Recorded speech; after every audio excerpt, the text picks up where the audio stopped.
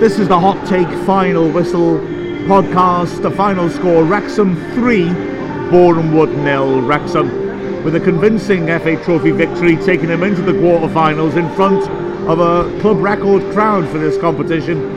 And it was an emphatic performance against the Boreham Wood side who came into this on a very long unbeaten run. Wrexham started solidly enough, but the blue touch paper was lit when Jordan Davis smashed a shot just over from 25 yards. Within a minute, Wrexham were ahead. Debutant McFadzean putting a lovely cross to the far post. Ollie Palmer heading back across the keeper to give Wrexham the lead.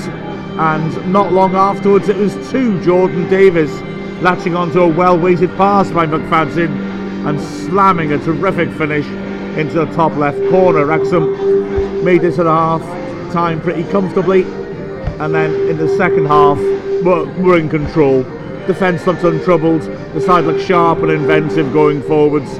The third goal didn't come to the first minute of added time when Reece Hall-Johnson swept a wonderful cross in, which Aaron Hayden headed home from close range, but it was comfortable for Wrexham, and the cup run continues. Final score, Wrexham 3, Boreham Wood 0, and remember that the full analysis will be coming soon on the Final Whistle podcast.